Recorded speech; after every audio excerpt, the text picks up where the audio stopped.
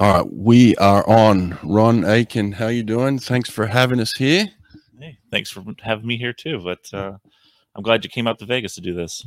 We are in Vegas. We are not live, but we're in Vegas. We're sitting next to each other. This is pretty cool. I don't do this often, so to get out and do a little road podcast, I'm kind of excited about it. We should have gone down to the sports book and done this. Should have done it in front of the grand, what the fountain, something exotic. Yeah. All right. Well, listen.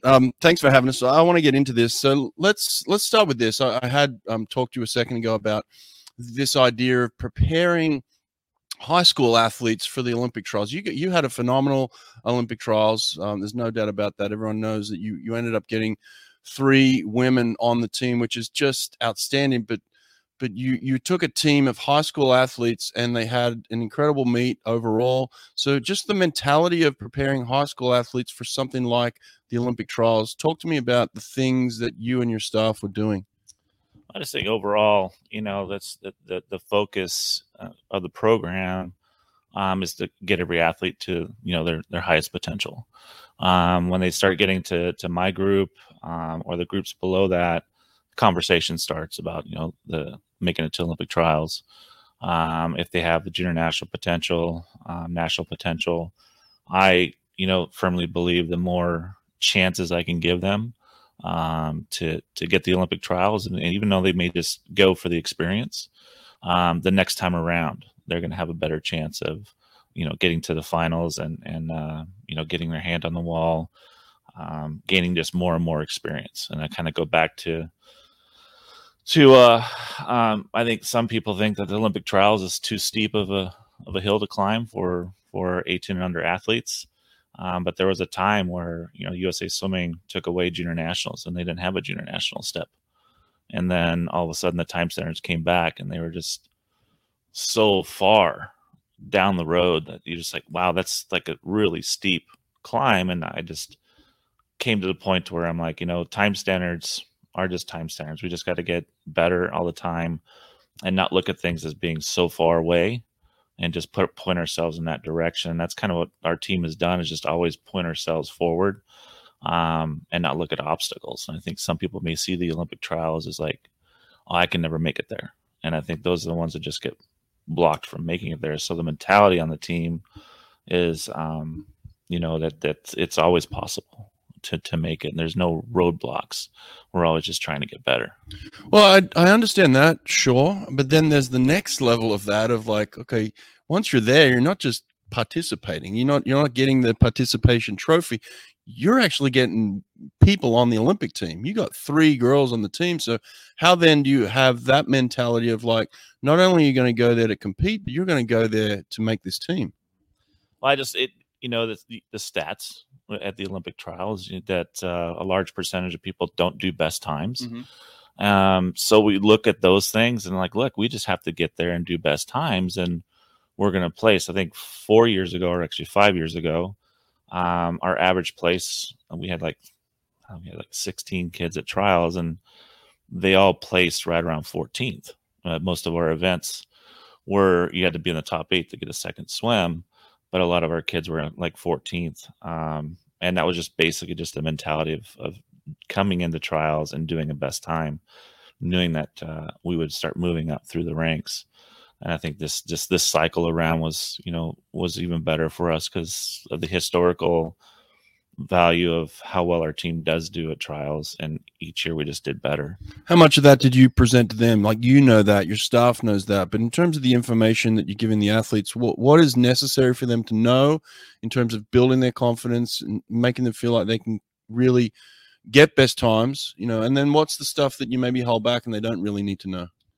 So this crew probably didn't talk about the percentage of best times that are done at trials, because that could probably make them too nervous. Mm-hmm. It's like, well, everybody's going to do bad. Mm-hmm. So I don't want to put that in their head. I think most of it, this group was easier to work with as far as understanding who the competition was and understanding the possibilities of, if they did their potential in their event, they could possibly make the Olympic team, or just make the final. The the top 8. I always feel like, as a coach, you need to get them to the top 8, and then the heart of the athlete will get their hand on the wall to make the Olympic team. Right. So I just got to get them the opportunity to be in the top 8 and then take things from there. So this group was a little bit different individually, and what events that they were going for and managing all that too. So, all right, well, let's give a little bit of love to the girls that did make it and did perform. Let's talk maybe individually about each one. First of all, talk to me about Bella Sims. What makes her special? How was she able to perform under the biggest, spotlight at that meet, just in terms of Olympic trials for starters? I don't think it was easy for any of them, especially for Bella. But we tried to set her up to swim well. We knew she had 13 events that she could have chose from. Obviously, you don't want to get into that situation where you're over racing them, and then all of a sudden, because you raced them so hard, you took an opportunity to make the team, or just left a little bit on the table. So we didn't want to do that with her. We put her in the 100 butterfly to kind of just, get the nerves out and shake off anything that might be going on and get her through that. And that worked out pretty well. She did the best time in the 100 fly. She was in one of the last heats. There was only 3 people in the heat, and it was just kind of put her through the motions. We always kind of had an idea that she could make the 200 free. So making the 200 free was the goal with her, because she was a 5,500 freestyler.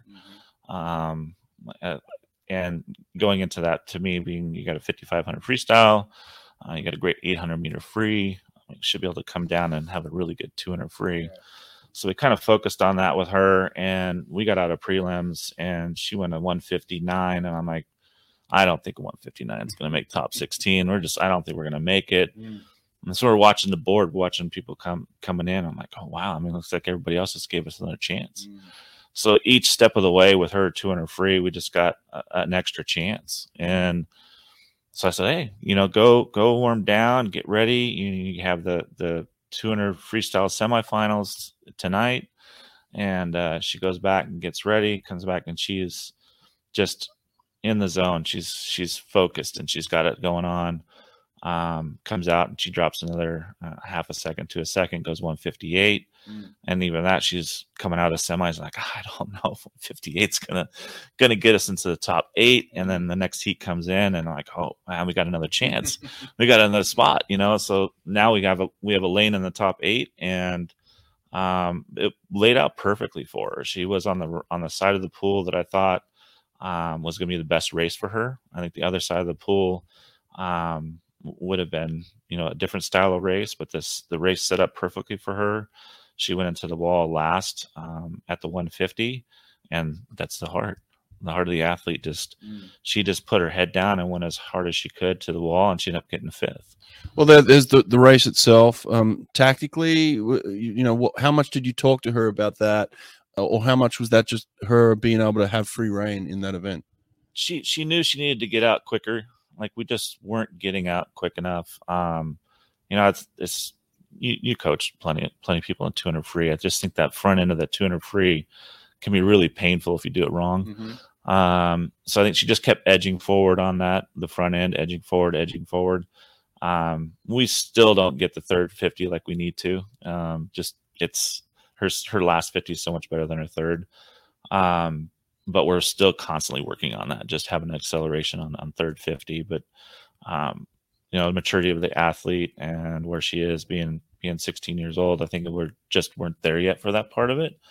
But yeah, there was some tactics involved, and just also the natural ability of knowing that side of the pool was going to kind of dictate the right kind of race for her, and she was going to be able to respond because of who she is. Just the competitor, just the eyeball to eyeball was going to be there just in time and take her to the wall. Wow. So she's not afraid to race then. She loves it. No, that girl loves to race. And I think all of them do. I mean, Erica and Katie, You should watch them in practice. They all want to get their hand on the wall, and they're going back and forth on each other all the time. Well, that's helpful. They got each other, which is fantastic. You said she qualified for 13 events. I believe so. I think it was 13. I mean, that's ridiculous. So in terms of where she's at in the 200 free, is that something that will be a focal point, or it could go any direction in the future? I think she can go in any direction. Right now, she doesn't like it, but her backstroke is doing really well. So she went a 151 short course backstroke, and she's getting a lot of compliments on that. It just, I think she's a great short course swimmer. I should be great in college. I think great short course meters. With all those pro events that are down the road, their short course meters. Just all together, she has a lot of range and flexibility to go in different directions. Yeah, what a dream for a college coach. Then has she made her college decision? Yes. So she chose the University of Florida. That's most recently in the last couple of months. So. Well, good for her. Congratulations. It's a great school, great team. They got some kids down there that can swim right now. So she'll do pretty good down there. That's for sure. Destro Swim Towers. Gain strength in the water with a tower of power. Save $150 per double swim tower by using code BRETT, B-R-E-T-T, at checkout. DestroMachines.com. Vasa has been the go-to training tool outside of the pool for over 30 years. Vasa's products are ideal for developing power and proper technique in your swimmer's catch. Add a few Vasa trainers to your pool deck, and it's like adding an extra lane to your swimming pool. Go to vasatrainer.com, use code BRETT at checkout, and get 10% off anything from Vasa. Dwight, tell me about Katie Grimes and what makes her special. Katie's always been really, really good. But she's always been in groups where she's the youngest, so it's kind of like the older kids. And then she's always like chasing these older kids throughout her groups. And so she gets kind of camouflaged with that a little bit. And then she's the last one to age up sometimes. And that's also, she's getting into the next age group, and she's at the bottom of the age group, or the older kids are just kind of like just in front of her, just a little bit in front of her. But she's super competitive. She always wants to win. She's really hard on herself. As a young kid, she's just like, she wants to do better, and she gets us, gosh, I should have done this better. I wish I did this. I wish I did that. She's always evaluating how well she's doing. But yeah, the trials with her, I think just the nerves, or not really nerves. You get there and it's like you think that you have to try even harder. Right. And she had an issue in the first event, right? The 400 IM? Yeah. So that was, I still think that's her signature race.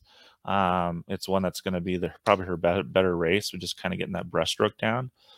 But she hit the 4 a.m. and you could just see that the overstroking and the trying too hard, and then you're just not catching the water. And she still did really well, did her best time, but it was not the drop we were looking for.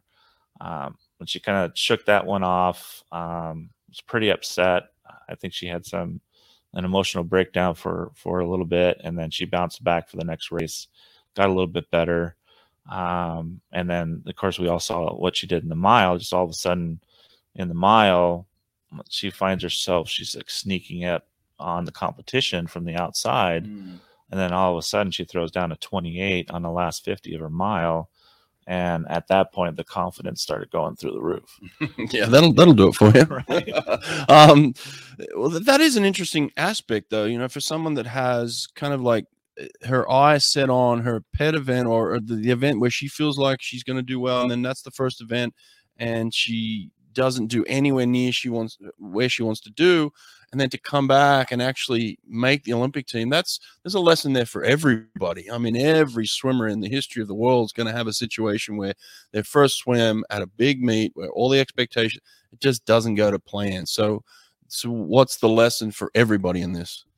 It's you just got to keep moving forward. I mean, that's just the big thing is that, put your pants back on and get out there and keep competing, and don't let the whole meet, end on a bad start. That's just a lot of it wasn't her training. It wasn't, anything that we had done wrong. It was just, the nature of the beast, especially that meet. That meet is so intense, and I think that there's a situation where I had come to her like 2 weeks before, and I felt like her IM was doing really well in practice. And I thought, and look, I need to tell her like she legitimately has a shot of making it into 4 a.m. And that I believed in her and that she could do it. But I think that mounted too much pressure, and so she tried even harder. And maybe if I had just let it go and not tell her how much I thought she was going to do better or have a chance, maybe she would have relaxed more and just enjoyed the meet instead of having an expectation of making a team. But I also felt like if I didn't tell her, then maybe she didn't believe that I had the confidence in her.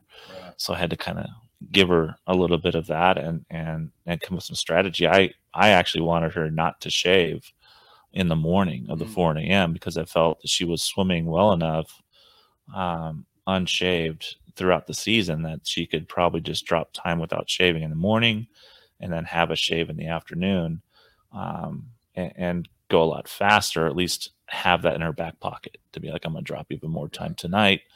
And then she opted not to. She just felt like if she did that and then missed the opportunity to make the top 8, she'd be disappointed. So I left it up to her, go ahead and do that if you feel better about that. But then like I said, she just got out too quick. And then, I think we had the same problem with the 400 free. She didn't do that well in that. And then just started figuring it out. That's incredible. Gives you more time to kind of settle in. Yeah. And so once you settled in, it's like, okay, nothing's wrong with me. Yeah, I didn't have that time in the 50 free. It was going bad. It was over quick. But yeah, well that's incredible. I mean, credit to her. That's awesome. Has she made her college decision? No. So she's the youngest, and she's probably heading into that this summer, where you're going to have to start thinking about where she's going to go. I'm sure the coaches are circling around and trying to circling you. Yeah, it's just like everybody's my friend, right? Yeah, you got a lot of new best friends. Exactly. All of a sudden. I'm so glad I'm out of that. Well, I'm your best friend now because I don't have any part of it. She can go wherever she wants to go. That's awesome.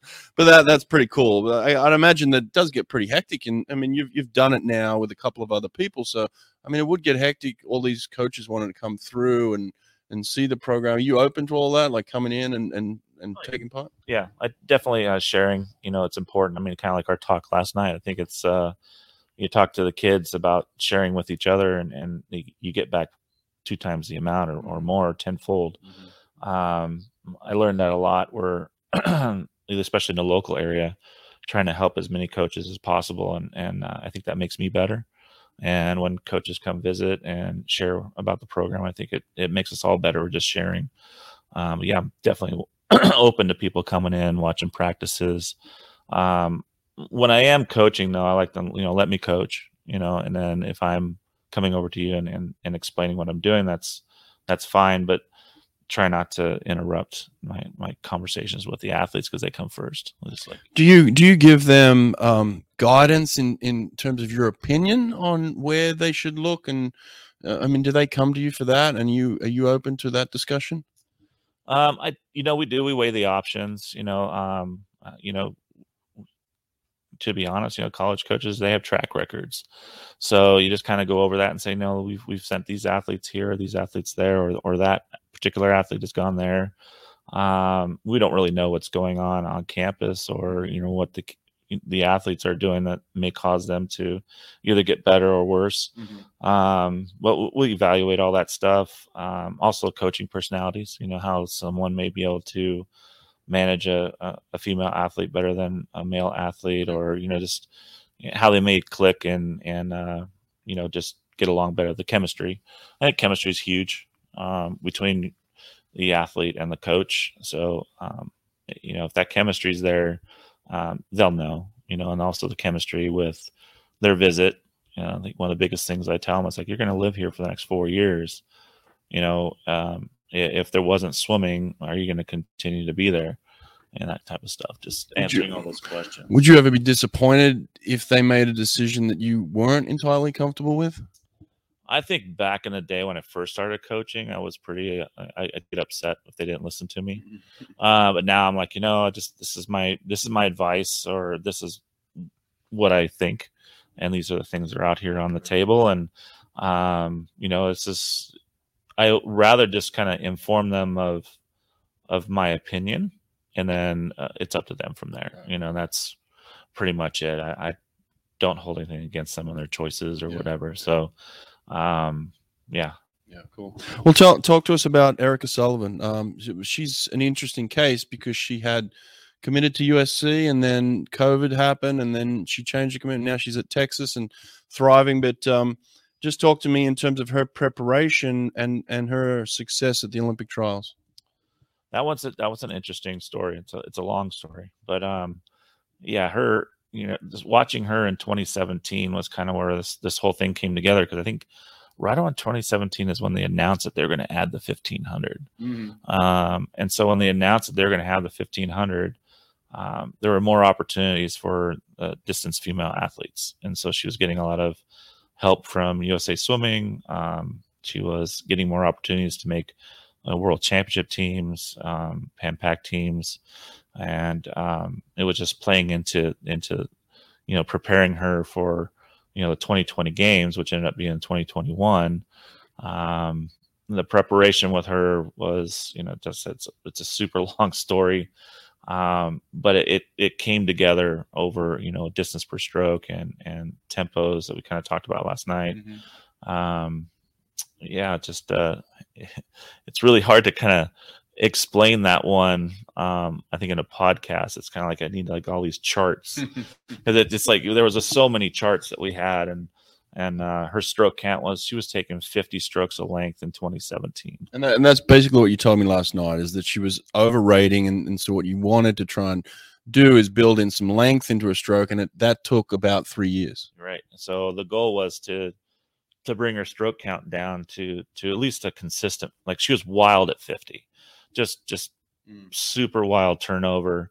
I'm like, wow. I'm like, we can't do that. And so I said 48 is pretty much where we started. And then we took off one stroke per year, and we got to 46. 46 was kind of our sweet spot when practice. And then we started edging the tempo over the last year and a half, where she was like a 1-0. And when she went to 46 strokes, her tempo was like a 1-4, and she was still getting it done, getting the job done. But I knew her potential was to be able to bring it down.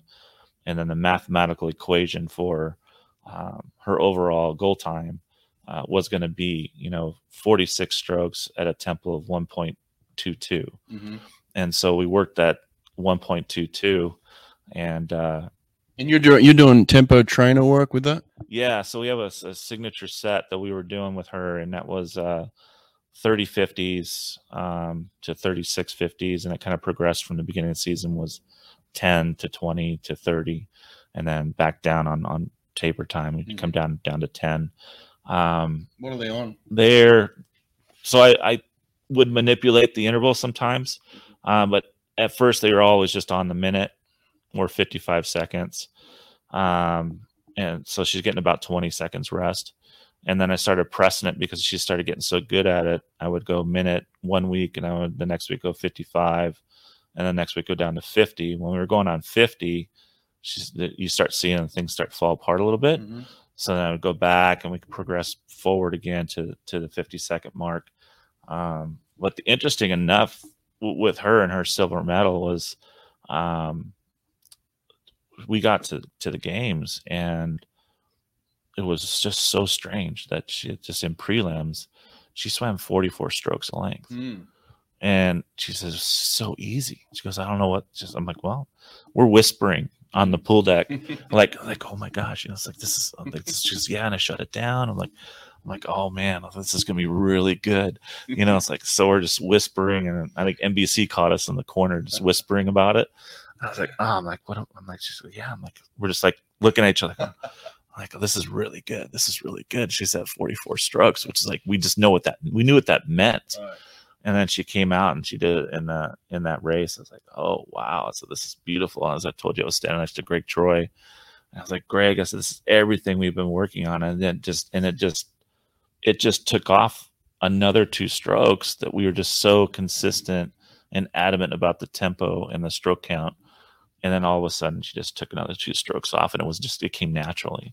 That's nice when it all clicked like that, yeah. Especially at the Olympic Games. Yeah, I'm like, came together right on time, right? That's a bonus. Yeah. Swim Angelfish. Swim Angelfish is an online certification program that strengthens your teaching curriculum to serve swimmers of all abilities. Swim Angelfish will prepare you and your instructors with the skills to teach swimmers with autism, physical disabilities, anxiety, sensory and motor conditions, and more. Learn to teach skills faster and with more comfort with Swim Angelfish. Apply for an Only Alpha Pool Product Scholarship and receive up to 50% off your certification. Go to swimangelfish.com today to apply. What was it like for her to race a legend in Katie Ledecky? Was that nerve-wracking? No, I mean, she'd always been like, just been kicked by that horse, every single time. You get up on the blocks, and when she was, in 2016, 2017, she told a story about how she was at trials in 2016. And I think she was at the same heat, and she's swimming in one direction and the camera's going the other way. And that's Ledecky going that one way. And she's like, man, this just sucks. That's demoralizing. Yeah. So it's every time. But then I think it just got to where that camera wasn't so far away each time. It wasn't so far away. And one of her visions in her head was, it was Rowdy, talking about how they were going head to head, and all of a sudden Erica Sullivan's here and racing Katie, and they're just head to head, or at least she's in the camera vision and stuff like that. And that kind of happened in the games, where all of a sudden it's like, wait a minute, there's this charging horse coming from the back end of this race and outsplitting Katie Ledecky. And it was pretty exciting. So everything that she kind of manifested in her head was actually playing out. Right, it was really good. What kind of coach are you at that particular moment when that's happening? When you see it all come together, are you inside yourself jumping up and down, or are you outwardly jumping up and down? It depends. I mean, in Tokyo, you were kind of stuck in where you were, so the celebration part was really hard. But at the same time, you could catch me doing the nesty, where I'm just screaming. Sometimes it just depends on how much room I have. You didn't try the Dean Boxall move? No, I didn't. But I wouldn't be too far from that. But Erica said, you do that, I disown you. So I'm like, oh, don't worry, I won't do it. So, but yeah, I've had times where I'm jumping up and down and waving a flag and, waving papers and getting them to go. And then there's just next to the other guys, next to Greg and Ray Luz and those guys, and just watching it all come together was more of an accomplishment of work over 3 to 4 years of watching this girl develop and everything that she's done and listened to me about and to work through it. It was just kind of it was a very big accomplishment altogether. Right. Well, in my head, I'm like, oh yeah, absolutely. Incredible performance to get 3 people on the team. I guess the only other person we have to talk about who was at the Olympics that wasn't officially on the team was you, and that was a real shock to a lot of people. There was a huge public outcry in terms of the fact that here's a high school coach who gets 3 women on the Olympic team. Just unheard of, really unheard of. And not only that, is you had 3 people on the team. That's a big number. And then they left you off. They didn't announce you on this team. That must have been a real kick in the guts for you personally. Yeah. I don't want to say it was a kick in the gut, really, because, what do we tell our athletes, not to overreact, not to do different things like that. But in my mind, I felt I did everything possible to, get these kids to where they were. And that was pretty satisfying. I mean, I couldn't let that bother me, because I needed to enjoy the moment of these guys were incredible. The team swam incredible. Not just the 3. I mean, everybody that was swimming under me at the time at the trials just did fantastic. And I didn't want to be, a kid in the grocery store kicking and screaming, I want the toy. I want this. So I didn't want to do that. As a coach, at that level, you understand the process sometimes better than most people in the general public understands it. It's potential medal counts. I wasn't doing the math, and then afterwards I kind of did the math. I'm like, why didn't I make the team? But and it's, so you kind of do that stuff, and you figure certain things out, and you're like, okay, well, that might be why. And there's certain decisions that were made. But Erica had asked me, she goes, aren't you upset? And I said, Erica, look at the comments, all these comments about this stuff. I don't have to be upset. Everyone else is upset for me. And I'll go ahead and just let that go. And let the general public, pitch for me at that point. And so when did you find out that you hadn't made it? Was it before the announcement, or did you have to sit there and listen, wait, and hope?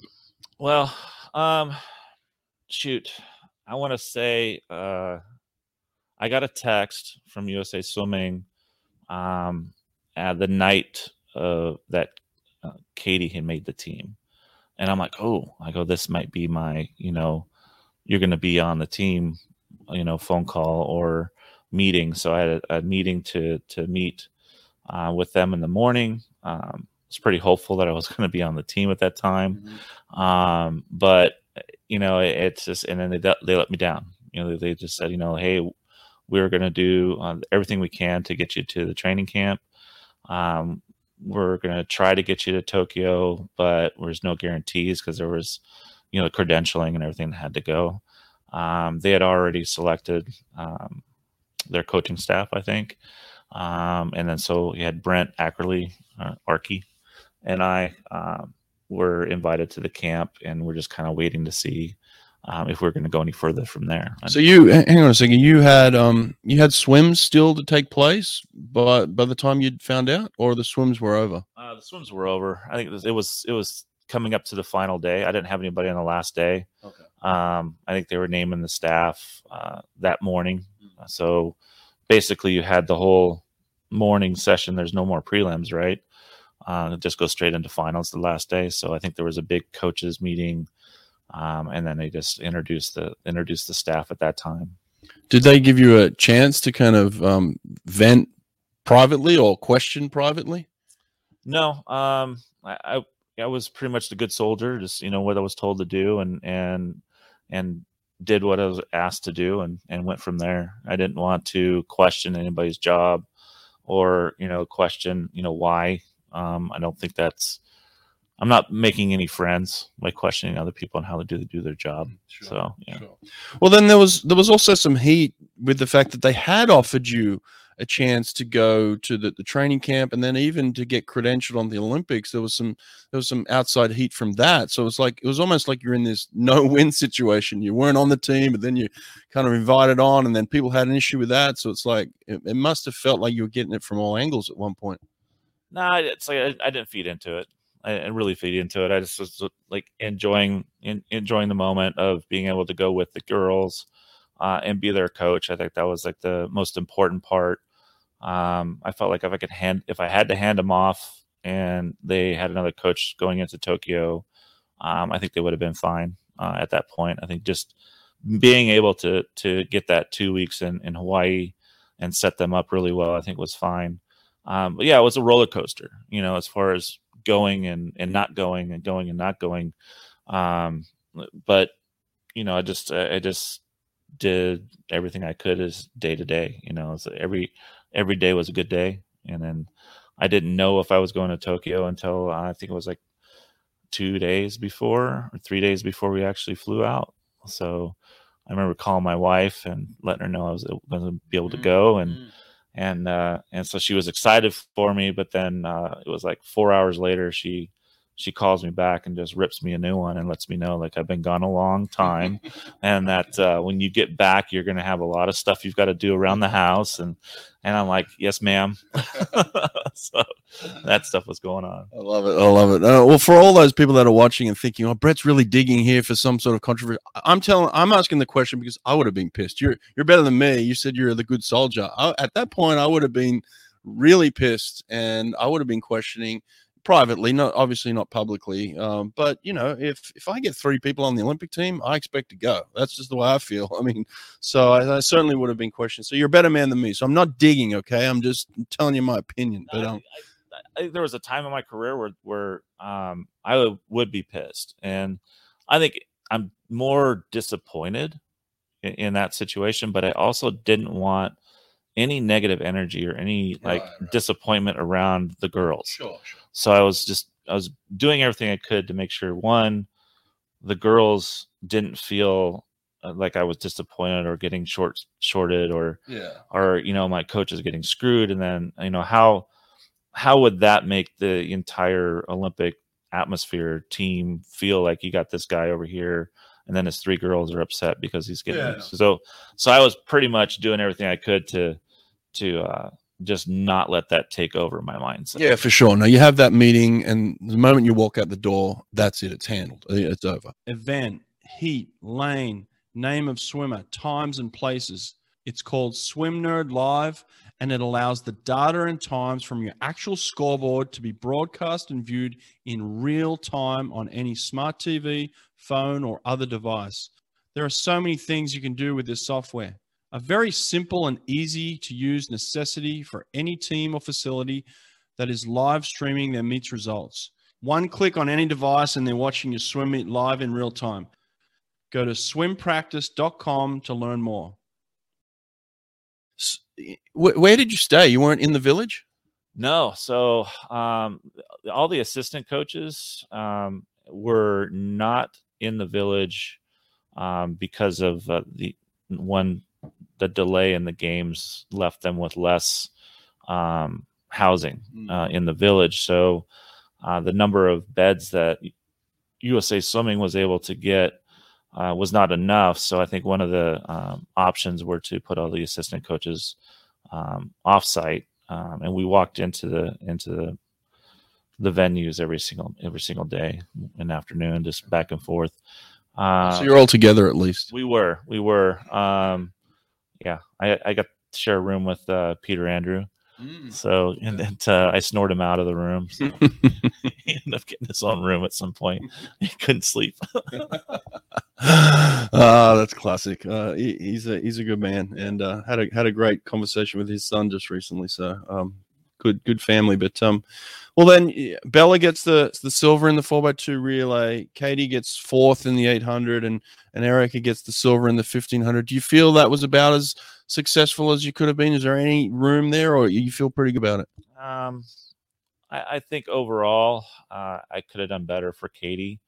It just, I was like, I don't even think I've talked to Katie about this, but I wanted her to swim that 800 and keep an eye on Katie and Arnie, to just keep an eye on that and see if it starts to fall apart, to take a shot at it. So I wanted her to stay in the neighborhood of that race.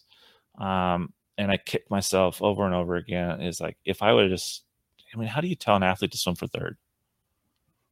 How do you go into the Olympic Games and have an opportunity to, you have a back half on you that may be better than everyone else if you can stay within range of them. Right. And because I told her to keep an eye on, Katie and Arnie, it took her out of the race for third because she was too exhausted to finish like she normally does.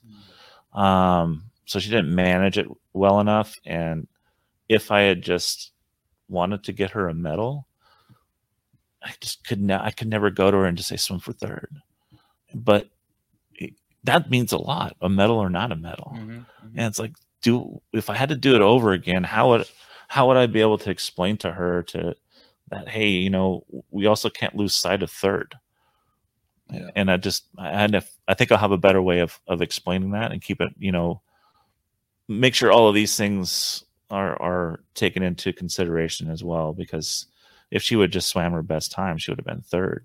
She just needed to swim her race. But we ended up swimming Arnie's race and Ledecky's race. And then that just, that kicks, kick myself all the time thinking about how she's a bronze medalist, and we didn't swim for bronze. We swam to beat Katie and Arnie. We wanted the opportunity to beat those two, and keep ourselves in a range where, because if she hits, she's still developing, and if she hits the right rhythm and her stroke at the right time, she's in that 8:13 range. Sure. She's swimming an 8:13 when it comes together.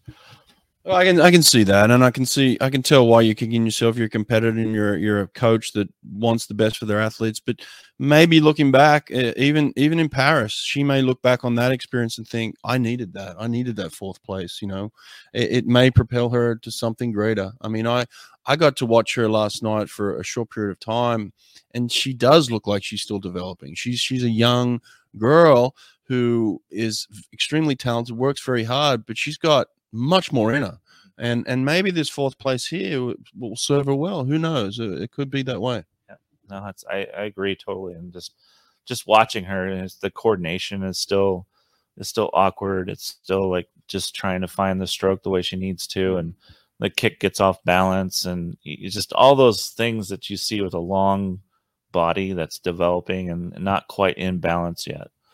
So, all right. Well, listen, let's talk about your program specifically then. You have a very specific type of program that works for you. And I'm just talking about the athletes in your elite squad right now, not your whole program.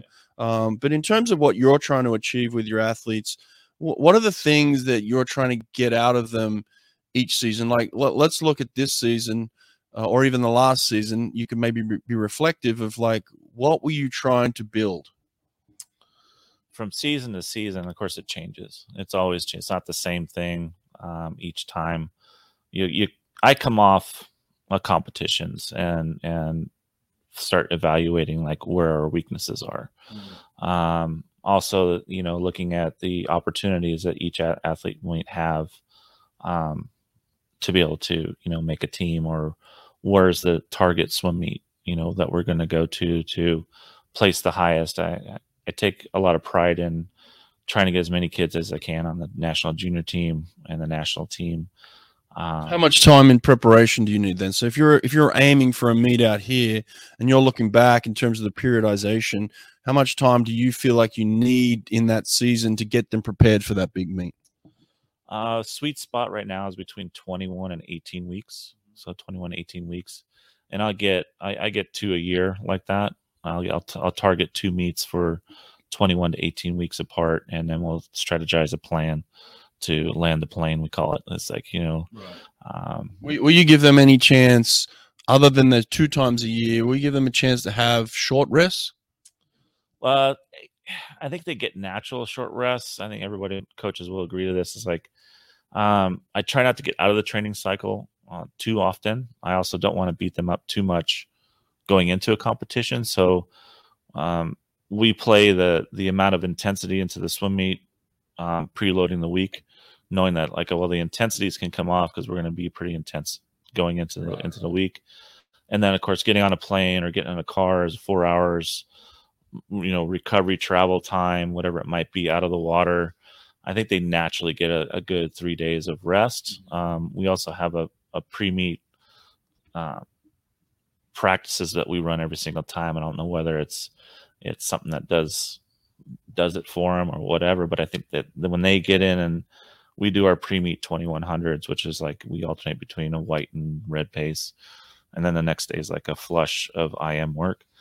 When they kind of see that coming, they're like, okay, race day's coming. It's like, it just sets them up for race day. Right. It sounds like maybe like an Urban Check has had kind of an influence on your program. Is that correct? Not as much as people might think with Herbs. More of Dr. G back in the day. And I think it was 2006.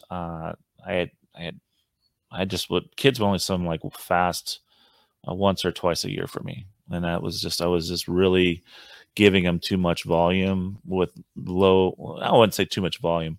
It was the right amount of volume, but there wasn't enough speed. Like I wasn't asking for them to go fast. And so I took my notebook and opening it up, and I sat with like 3 days with Dr. G, and he kind of went through everything, and he goes, Ryan, you just don't do enough fast stuff. I'm like, that was all it was. And so since 2006, it was the fast stuff. And so he was more of the influence on, this is how the color system works. Right. Whatever Herbs had out, I would read and study and look at some of his stuff. But even the assistant coaches here will tell you, my mind works differently than the color system. And so we argue over what real SP1, 2, and 3 is. And we're still trying to like understand the way my mind works on that versus the way it's across the swimming community, how it works. Right. So yeah, I would think that Dr. G is probably was the biggest influence with the training plan. There you go, Dr. G. Yeah. Cheers to you. I talked last night in terms about manipulating volumes and intensities for sprinters, and you and I had connected on that after the talk. What does that mean for you and your program? Is that something similar that you do? So it was your explanation was different from mine. In my mind, like I'm thinking, I manipulate the amount of rest that they're getting on those sets, right. and kind of play back and forth on certain distances, and what a 200 pace would be over an 800, and just different things like that. So I'm constantly just pushing forward and backing up, pushing forward and backing up on different things, and just the manipulation of the sets and getting the same thing, in different ways. Instead of having someone go out and go 1,000 for time, I'm still getting my 1,000 for time by just kind of like moving the set around and making it look different than a straight 1,000 for time, but they didn't realize they just did it. So one thing I noticed about your group last night is when I go to a program where they are heavier on the volume, they tend to be not as technical. I didn't see that with your group. Your group is very technical. They were swimming. They had very good streamlines, nice breakouts. They were swimming in straight lines, in and out of turns, into all their finishes without having to be told any of this stuff, even just in the warm-up. So I was really impressed with just their technical acumen, their skills, and that's fairly uncommon in terms of high school programs that I go to where they are doing volume. It seems like they're just hacking through it. Your group is not doing that at all. No, we're not. So there's a lot of conversations about strokes and different things, but it's while the work's getting done. So even though we're running these higher intensity type practices, I cannot stand watching a kid make a technical error when they're swimming.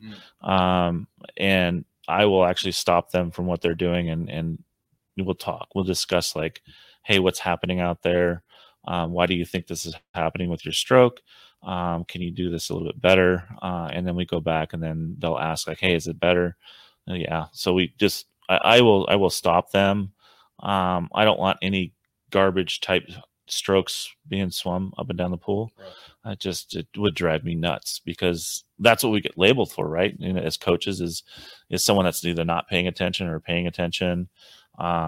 And I think overall, if you're going to do, especially the work that we're doing, you don't want to be labeled as a coach that's not paying attention to the technical stuff. And that's why, they're not as good as they could be if he would just take more time doing this. So I've always been very conscious about making sure that the work that they do is quality work, and it's being done as correctly as possible. There's still some things that kids aren't doing perfectly, because not everybody can be perfect. And not everybody's got the ability to be perfect sometimes, because they're all built different. Like we talked about when you look at him straight down, he was getting the power. And I think that's the other thing that some either parents or other coaches don't understand is when a kid is moving through the water, and they're moving through the water really well, and it's probably better than everybody else, you might not want to mess with it too much, because there's a reason why that kid looks a little bit different than everyone else. And it's like, maybe that's why they're as fast as they are. Yeah. I was talking about Bruno last night, and technically some of the things he does, and how I just wouldn't normally teach it, but I didn't want to change it either. But so there's that for sure. So that I'm glad you're doing the same thing there. Talk to me about the structure of your staff real quick. Yeah, we got 10 minutes. We got the call for 10 minutes. He's Jake's wrapping us up here, but no, that's fine. Just you know, don't worry about it. I'm gonna go get my kids started. Okay, well, you know what we're doing. We're good. Talk to me about your stuff then. Michael Kinross and Jake DeRoche. It sounds, I had spent some time with them, and that they're you know, disciples of yours, but it seems like you've got the program set up so it's like here to here to here, very fluidly, very smoothly. Everyone's kind of working together, and yet the coaches have freedom to coach and run their own programs, but it's within the context of what you're doing as well, which is, I just think it's great the way that you've set up the program. So talk to me about it a bit. Well, I've always been kind of a hands-off coach. So we bring staff in and you know, I think creativity within each coach is valuable. I see other programs that have gotten really good, and then they try to make it like a cookie cutter, follow this manual. And that might be where a lot of programs don't get to the next level, as they become too big and then too cookie cutter. And, you know, their workouts are all, you know, you have to do this, and this, or the head coach is dictating like all the practices that someone has to do. But they're all artists. And I describe coaches as like, you know, like Dave Salo. He's an artist. He's an artist. He's good at his work and what he does. And I think each one of these coaches are their own artist, and I got to give them the ability to take their paintbrush and put their own spin on what works and what they see. And kids, you know, it's like when you're talking to a kid and you're trying to coach a kid, you're doing everything you can to get them to do the work or do what you ask them to do. And so you have to give them that freedom to be able to do that. And so these guys do a really good job of trying to understand what I'm doing, and then also prepare kids for my group. And I think that from the bottom of our program all the way through, it's about the coach below the coach trying to prepare for the coach above them. And it's just like, you know, what is it going to take to get this kid to the next level? And what would the coach really like to see handed off to him? And we all kind of collaborate on that kind of stuff, but we never tell someone what they should be doing. You know, we give them parameters of like how much volume you should be doing or how much sprinting, that type of stuff, but let them put it all out there. And I think that's really important for a head coach to be able to do that with their staff. Nice. Last question. Then you have a select group. You've got the top group, and there's obviously standards and procedures in order to get into that group. So just talk to me about how would an athlete get into your group, and what are the expectations? Yeah. So over the years, it's kind of progressed from where I would select them and meet with them and ask them to be in my group to now where they have to ask because it's a commitment. And that commitment to me is like, if you want to be in this group, you willing to commit to making sure you're there all the time. You're going to work hard for me. I mean, there's never going to be a low effort. There's always going to be a very high effort, attention to details. You're not just going to come to be social and hang out. You're coming to do your job. So there's an agreement up front, then. So then once they're in and that agreement's not being met, how much rope do they have? So we kind of play around with like a 3-strike rule. Got a couple people on there, two strikes. Watch out. Yeah. So it's like, don't mess with me. Just like I work really hard. I work really hard to design a practice. I work really hard to design a season plan. Work really hard to land a plane for an athlete. And if they're not doing their part, we'll have those discussions and say, look, it's just this is not for us, and don't let this take away from everyone else that's in the group. So If they're not being serious and they're not following through on things, then we'll have those conversations about just moving back down to the group you came from, or moving to another team if it's really disruptive. I haven't had to do that in a long time.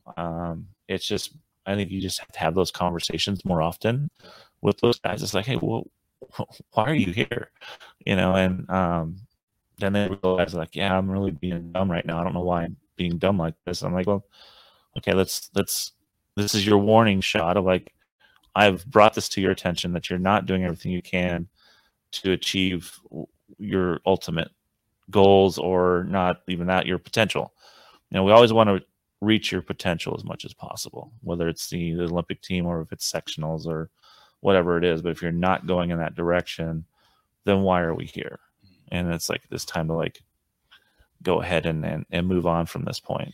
Well, there it is. I mean, people are wondering what the secret is. There's a standard of excellence here at the team, Sandpipers. So listen, that's simple as that. Appreciate you sharing with us today. Thanks for opening up about the program and what you guys are doing. Good luck in the future. Okay. Yeah, thanks, bud. Appreciate it. Thanks, Ron.